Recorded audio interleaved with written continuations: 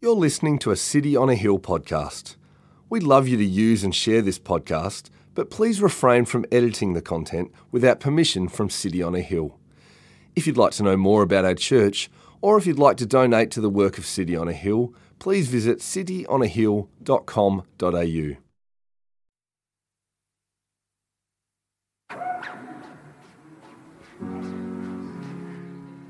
And Jesus came and said to them, "All authority in heaven and on earth has been given to me. Go therefore and make disciples of all nations, baptizing them in the name of the Father and of the Son and of the Holy Spirit, teaching them to observe all that I have commanded you. And behold, I am with you always, to the end of the age."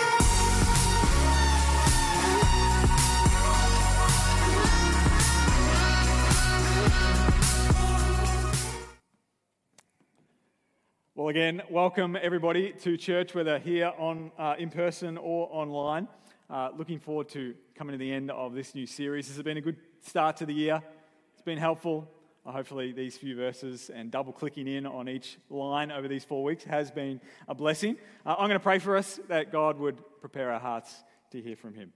Let's do that. Almighty God, we thank you so much for your word, that your word reveals who you are. Your word speaks into the world today, and your word is living and active, and that is able to cut into our souls and to our being. And we pray that you would do that today. And we pray that you would fill us with encouragement. You would fill us and build us up. And indeed, you would fill us with your Holy Spirit. And so make Jesus big for us today. Big in this moment.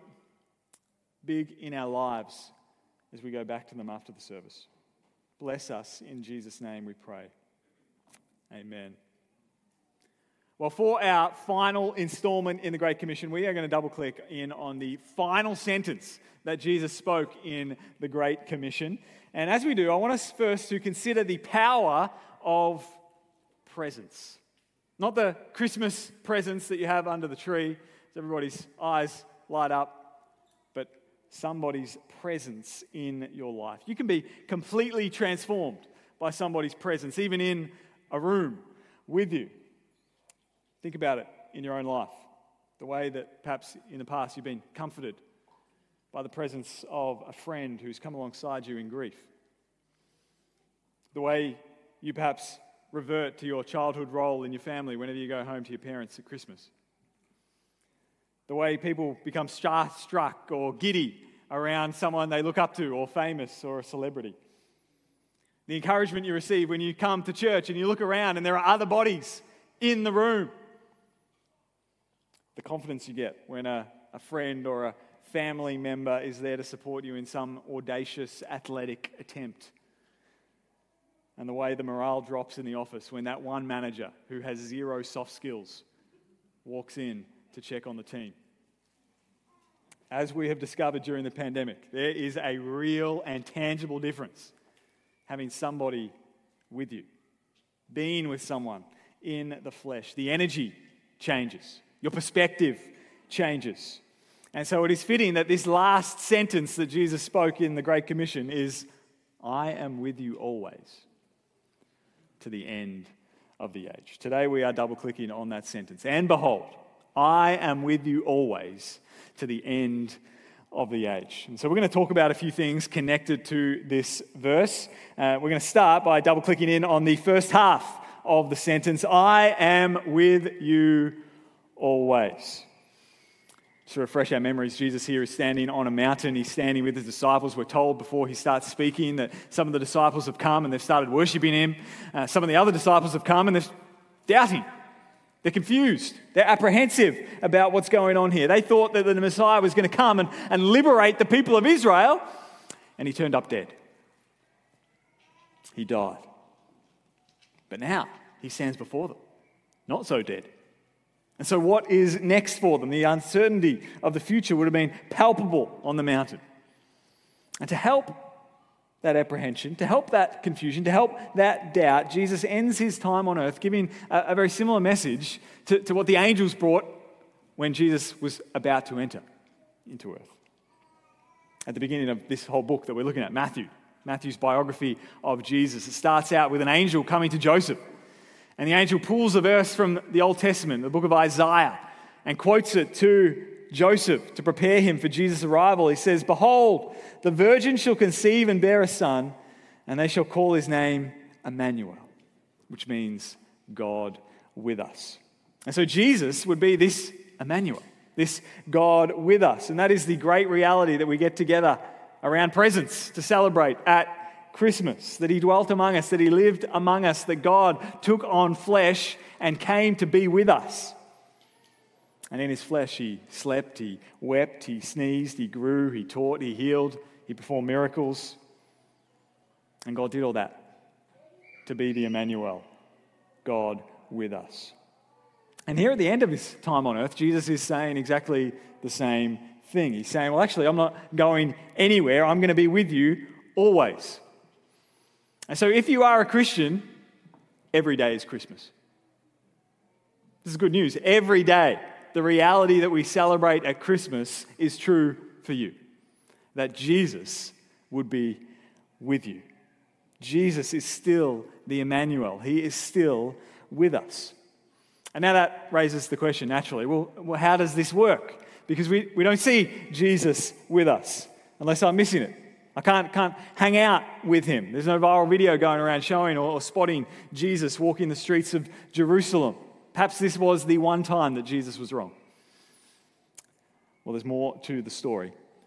You might know that sometime after this Great Commission, some 7 weeks after he rose from the dead, Jesus came again with his disciples, and the book of Acts tells us that he asked his disciples to wait. Hang out here, that actually I'm going to ascend back to my Father, but the Holy Spirit is going to come. And when he comes upon you, you're going to receive power to be my witnesses. And the Holy Spirit isn't a vibe. The Holy Spirit isn't an emotion. The Holy Spirit isn't that kind of warm and fuzzy feeling you get when the Hillsong track hits the 8th repeat of the bridge. No, the Holy Spirit is a person of God himself. Distinct from Jesus and yet united with Jesus in the Godhead. And it's interesting that throughout the New Testament, such is the unity of God that the Holy Spirit himself is called the Spirit of Christ. Paul tells the church in Galatia, and because you are sons, God has sent the Spirit of his Son into our hearts, crying, Abba, Father. He says in Romans, you, however, are not in the flesh, but in the Spirit, if in fact the Spirit of God dwells in you. Anyone who does not have the Spirit of Christ does not belong to him. And so there is no Christian today who does not have the Holy Spirit, the Spirit of Christ dwelling inside them. There is no Christian today who does not have the Spirit of Jesus with them right now. And to put it more positively, in other words, if you are trusting in Jesus right now, the Spirit of Jesus is with you right now. And so, question for reflection, do you know that? If you're a Christian today, do you sense that to be true in your own life? That reality, that Christ is with you because Christ is in you. Jesus promised that he would be with them always. Jesus is with you always. And we're told that the Spirit of Christ would give us power. Power to be witnesses, power to persevere, power to keep trusting Jesus, power to internalize and memorize God's word, power to bear fruit, power to suffer for Jesus' sake, power to fulfill this commission that he's calling us to. And like all of the Christian life, we live by faith and not by sight. And so yes, it is true that Jesus isn't standing right next to us wherever we go. But God promises this. And the recognition of its reality doesn't change whether it's true or not. No, God says it is true. We know that Christ is with us because Christ says he will be with us. But there's also our lived experience as Christians which can help testify to this reality. That time where you were struck to the heart and you were led to pray, Lord, have mercy on me. Those moments that you're humbled in repentance, and perhaps you've either internally or maybe externally cried out to God, asking for Him to forgive you, to change you.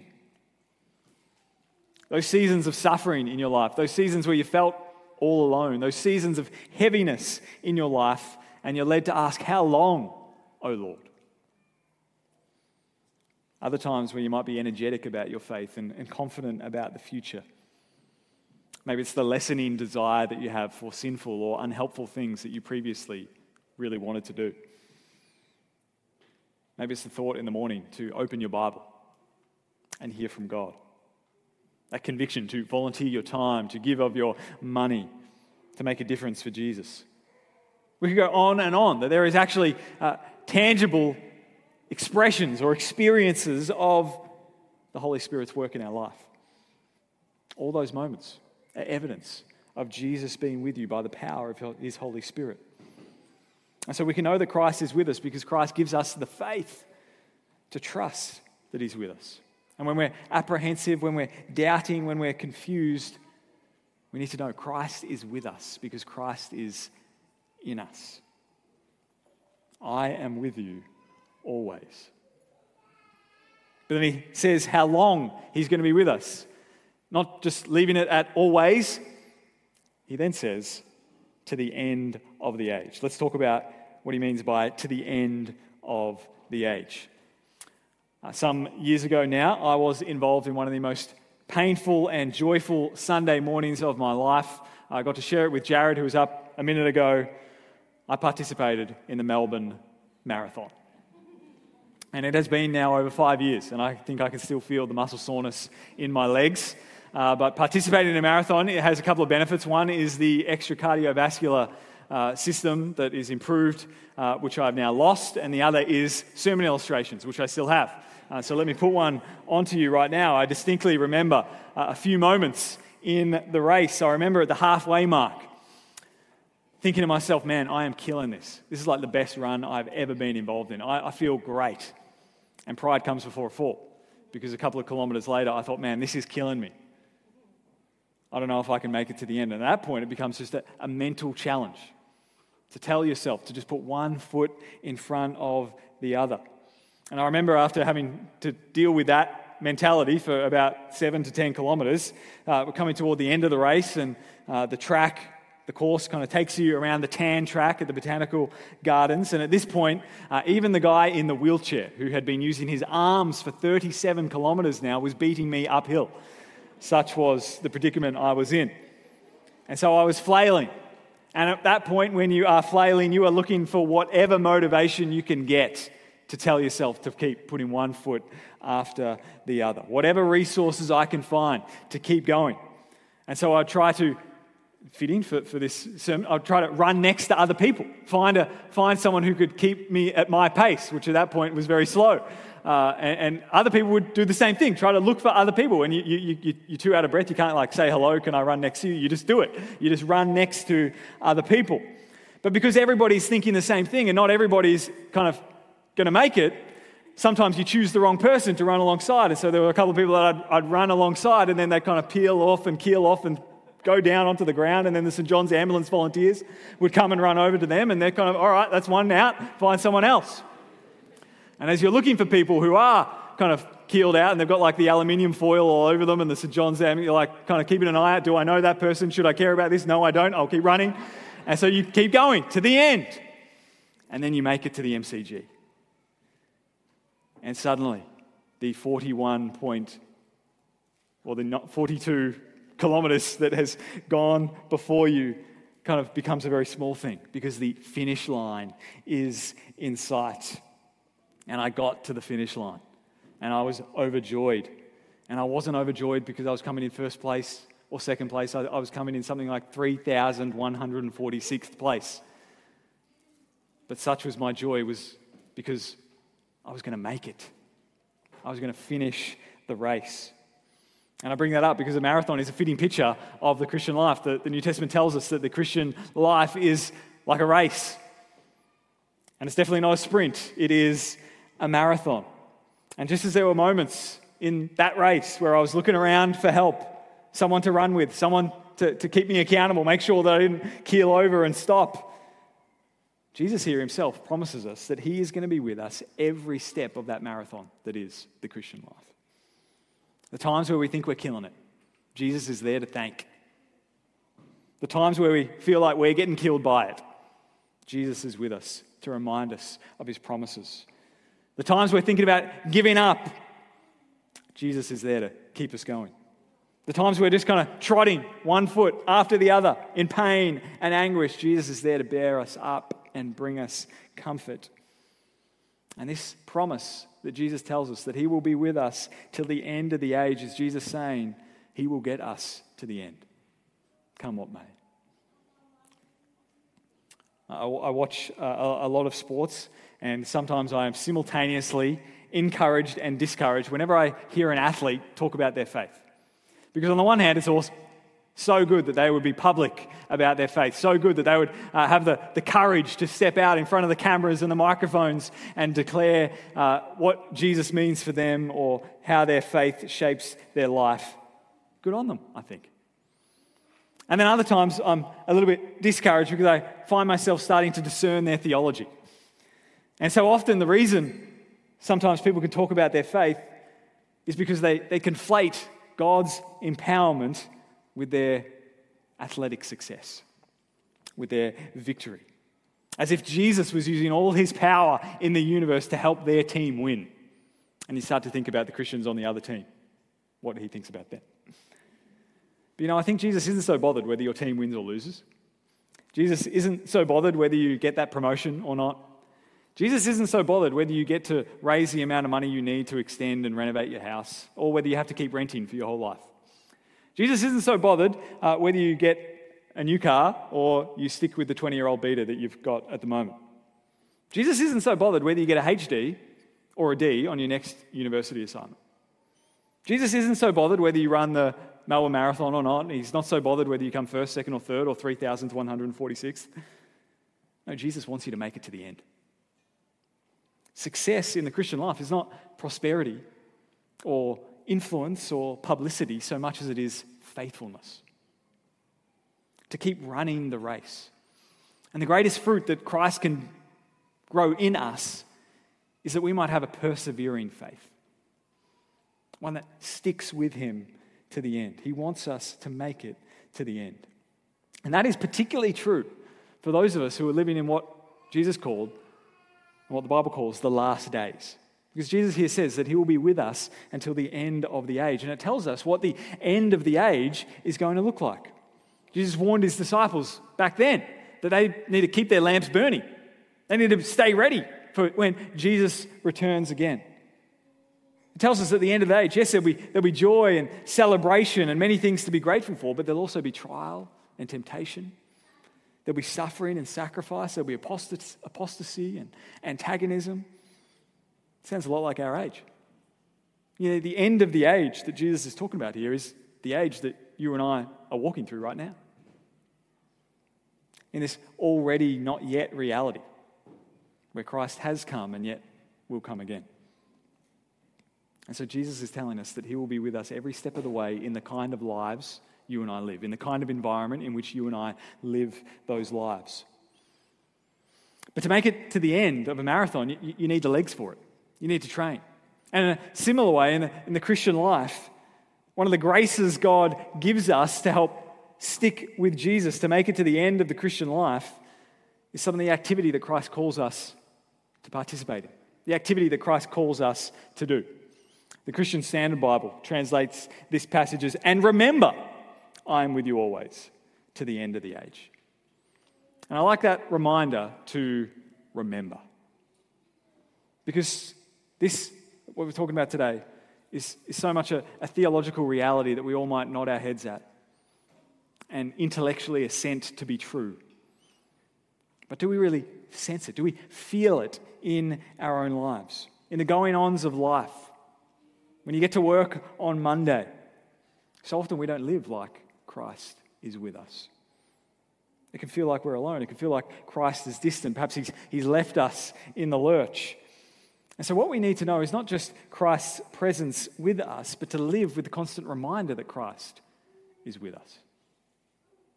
See, in our tribe of the kingdom, in our tribe of the wider church, and our church is kind of the theologically reformed persuasion, the expository preaching kind of persuasion, the get your Bibles out and let's look at it together kind of church.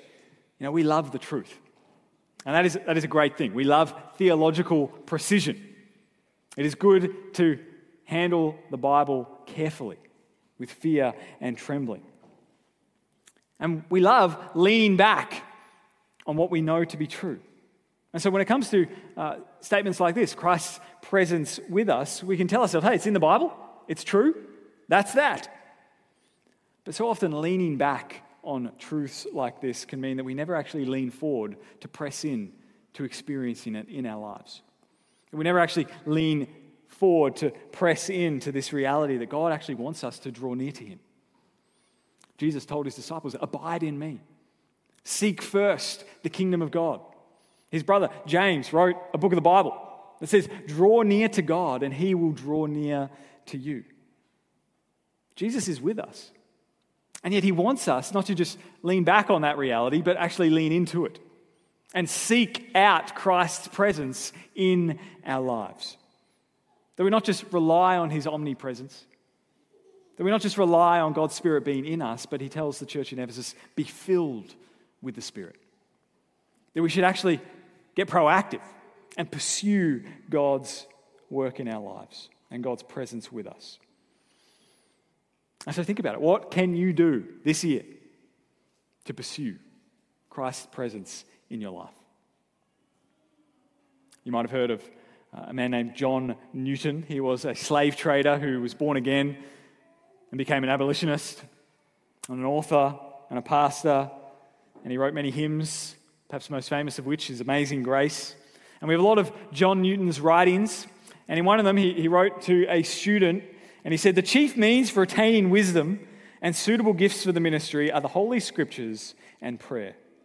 The one is the fountain of living water, the other the bucket with which we are to draw.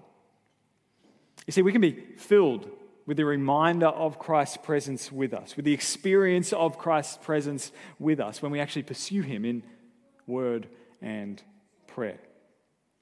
That they're not just spiritual disciplines that you kind of tick the box to make yourself feel good about your own spirituality. They're not just holy habits to get into so you got an affirmative answer for when someone asks you, how's your walk with Jesus going? No, actually, the whole idea of coming before God in the Scriptures and in prayer is to come to God, to draw near to Him, to strengthen our relationship with Him, to be renewed, restored, refreshed, revived. And so let me encourage you to make that a priority this year. Make it a priority this year to pursue God's presence, to come before Him in word and in prayer. Now, you know your schedule better than me. You know how you might be able to work that into your rhythms if you don't do it already. And if you're anything like me, you know that it's actually not about your rhythms and it's not about your schedule. It's about your love. It's about your heart. And we could talk about the how-tos of Bible reading and prayer and fasting and journaling and serving and giving. But the only thing that's going to change our posture from leaning back to pressing in to God is that our heart is warmed to want to. And so let me zoom out of this last sentence. And let's talk about the Great Commission as a whole, that our hearts might be warmed by God's grace to what He has for us through this Great Commission. And let's land the plane on the series. And so the third thing I wanted to talk about is all things, always, all about Jesus. I hope it's been helpful to double click in on each line, but let's read the whole Great Commission as one. It says this: Jesus came and said to them, all authority in heaven and on earth has been given to me. Go therefore and make disciples of all nations, baptizing them in the name of the Father and of the Son and of the Holy Spirit, teaching them to observe all that I have commanded you. And behold, I am with you always to the end of the age.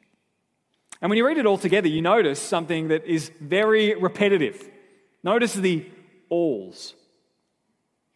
All authority has been given to Jesus to go and make disciples of all nations so that they might observe all that I have commanded you. And behold, I am with you always. Pat mentioned last week, this is an all-encompassing text.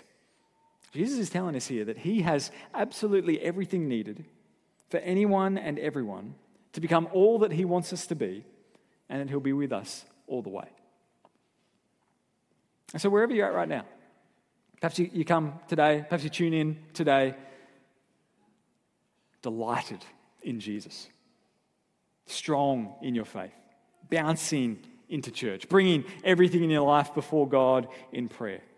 Or perhaps you come today crawling into church, weak in your faith, stumbling to pull up church online on YouTube. Jesus is telling us that wherever we're at, he has everything we need. Wherever we're at, Jesus has all authority to give us the grace we need. Jesus has all sufficiency to give us all the amounts of grace that we need. Jesus has all power to change the world, and that he is worthy because he's lived perfectly. He's laid down his life sacrificially before rising victoriously.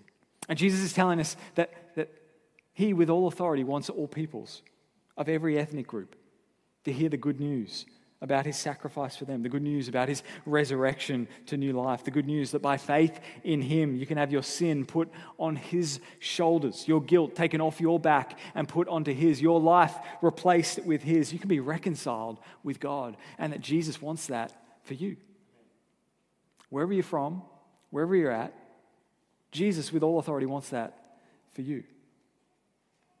And Jesus wants all peoples of every ethnic group to learn to live the way of Jesus, to lap up his word, to live out all of his commandments in all of their lives. He wants all of the Bible to start shaping all of our life. And as we seek to do that, Christ promises that he will be with us always, all the time, everywhere, until the end.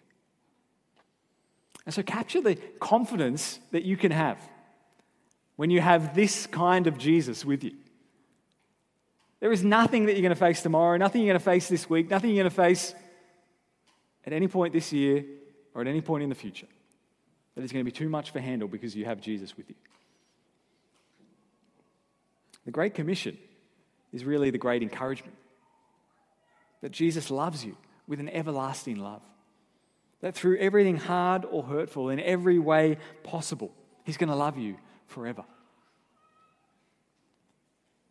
The only limitation on the all-sufficient grace of God is our limited understanding to comprehend it, to remember it, to delight in it, to receive the joy we should have from it. And so Jesus is calling all of us today to make all of our life all about him. He is literally calling us. Grace, he's calling you. Every year I think about how we can do this better as a church. Obviously the Great Commission is a bit of a banner across every local church, we hope. That this is kind of their reason for existence.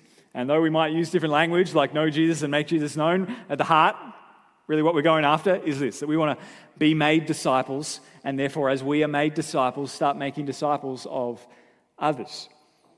And so this year, my hope and prayer is, particularly after the last couple of years that we have had as a church, I want to help our community understand that this is not about, or our community is not just the church, but it is our church.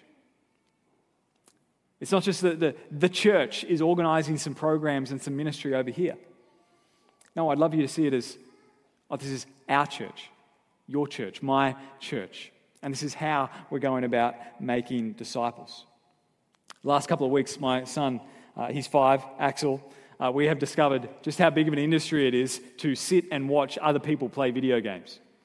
Now, when we log into YouTube on the TV, all the recommended options are watching other people play video games. And you can watch people play video games where the video game is lawn mowing. And so you just watch someone pretend to mow the lawn.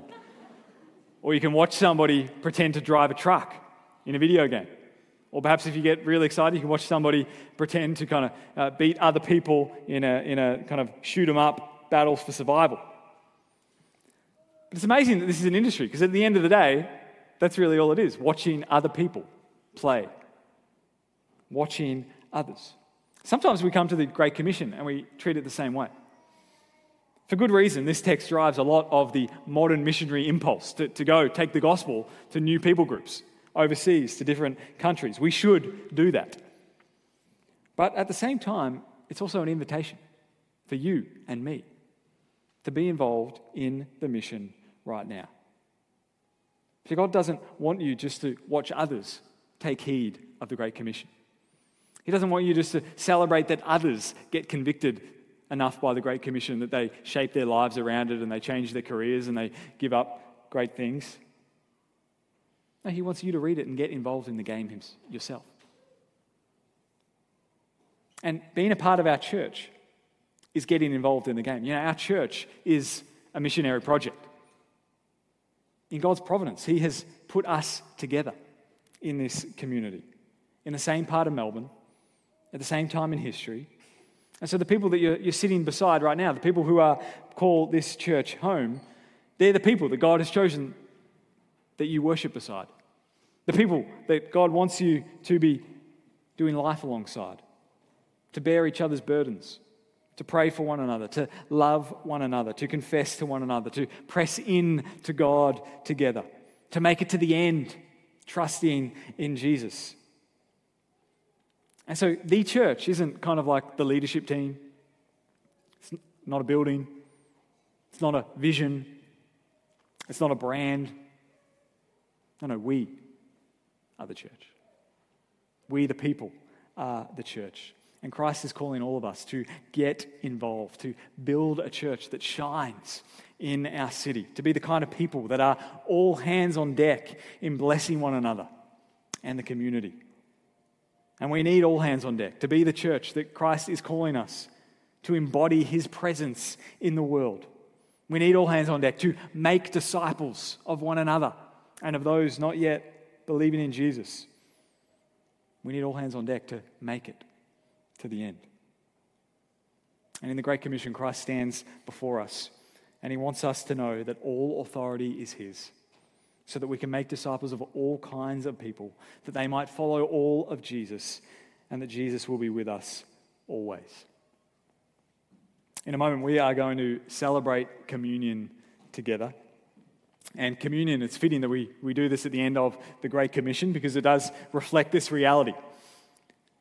Christ promises through the elements, the bread and the wine or juice, that he is spiritually present with us, to encourage us, to build us up, to strengthen us.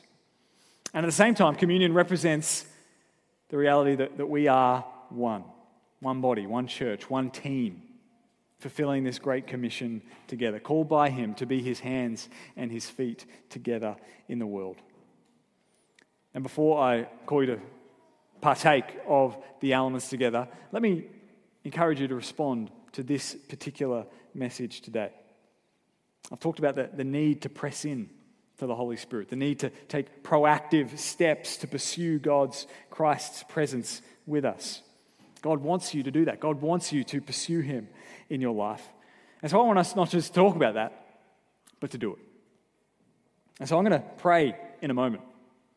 But before I pray, I'm going to give you a moment, just in the quiet of your own heart, and in the quiet of this place, or if you're online, the quiet of your own home, to pray and to press in, to pursue God in your own life. Maybe you're feeling dry.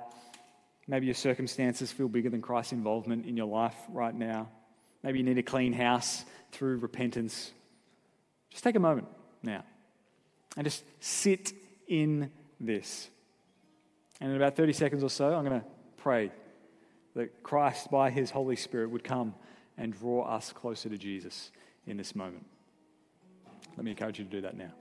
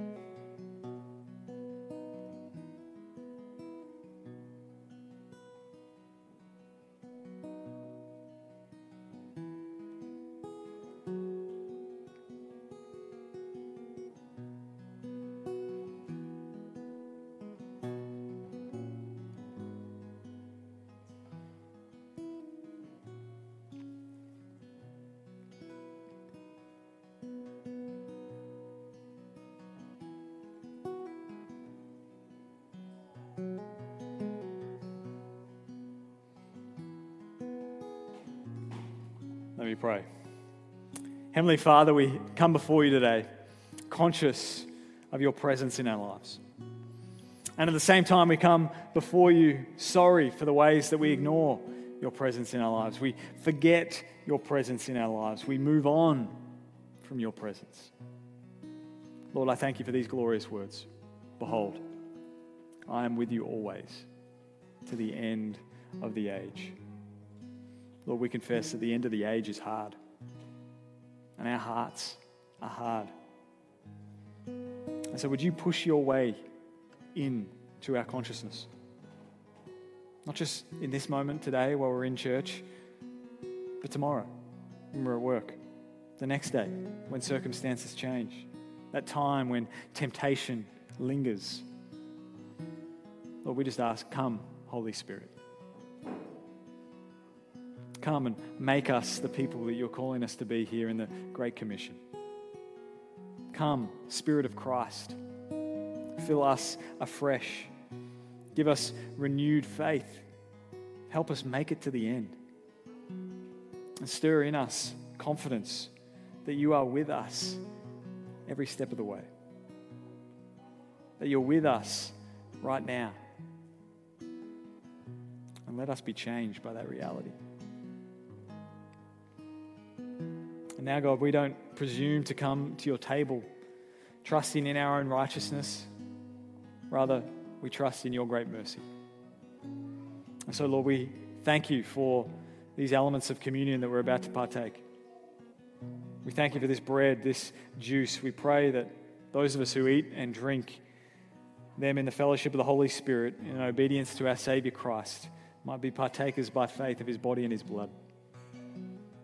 Renew us by your Holy Spirit. Unite us in the body of your Son. Bring us into the joy of your eternal kingdom, we pray. Through Jesus Christ our Lord. Amen. Thank you for listening to our podcast. If you'd like to know more about our church, or if you'd like to donate to the work of City on a Hill, please visit cityonahill.com.au.